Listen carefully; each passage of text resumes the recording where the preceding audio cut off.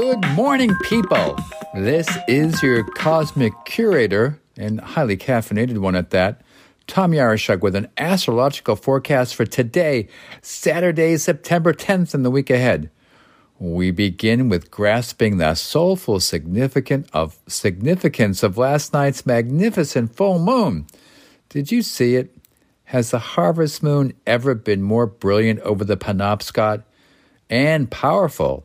Tides rise higher, and so do emotions, and those most sensitive to the moon in their birth chart can go a little off the rails. And there's more. The sun is in the kingly sign of Leo, and the moon is in the power to the people sign of Aquarius.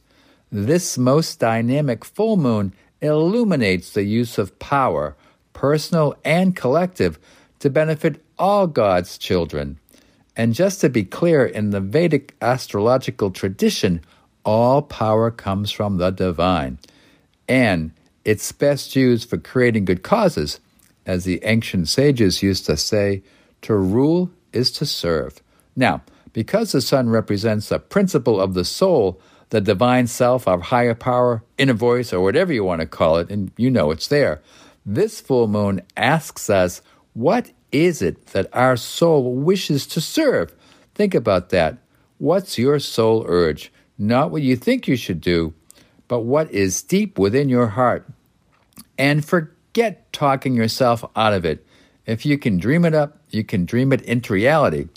It's a wonderful full moon for getting to the heart of that. In this full moon's light, our highest aspirations has a potential to manifest.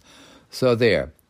And here's a real cosmic boost to making that soul urge come true, courtesy of an amazing transit of Mercury and Jupiter, both in opposition to each other. That's 180 degrees apart, and both in their signs of exaltation. Now, are we all clear on the significations of Mercury? Its communication, transactions, contracts, connections, and above all else, thinking. Mercury is the intellect. Now, Mercury is in Virgo, its sign of exaltation, where it best expresses itself in Virgo. Mercury is not influenced by fear, emotion, confusion, or distortion, or mumbling. It's where the intellect thinks clearly. Here, Mercury reflects a great capacity for mindfulness and discernment. Discernment is key. And when Mercury transits Virgo in retrograde motion, the very best use of that energy comes out, and that is to examine what you think. Yeah, why do you think what you think?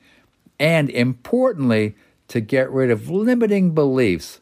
What's a limiting belief? Anything you think that tells you you can't do something, when in fact you can do anything at all if you try. And if you have to, try again. And there's more. Mercury is in close opposition to transiting Jupiter in Pisces, also very strong in its own sign, and also retrograde. Now remember, Jupiter is a planet of wisdom and broad-mindedness. In Pisces, Jupiter manifests with a reflective, spiritual, and even a buoyant quality. Mercury and Jupiter are in opposition on and off from late August into the second week of October.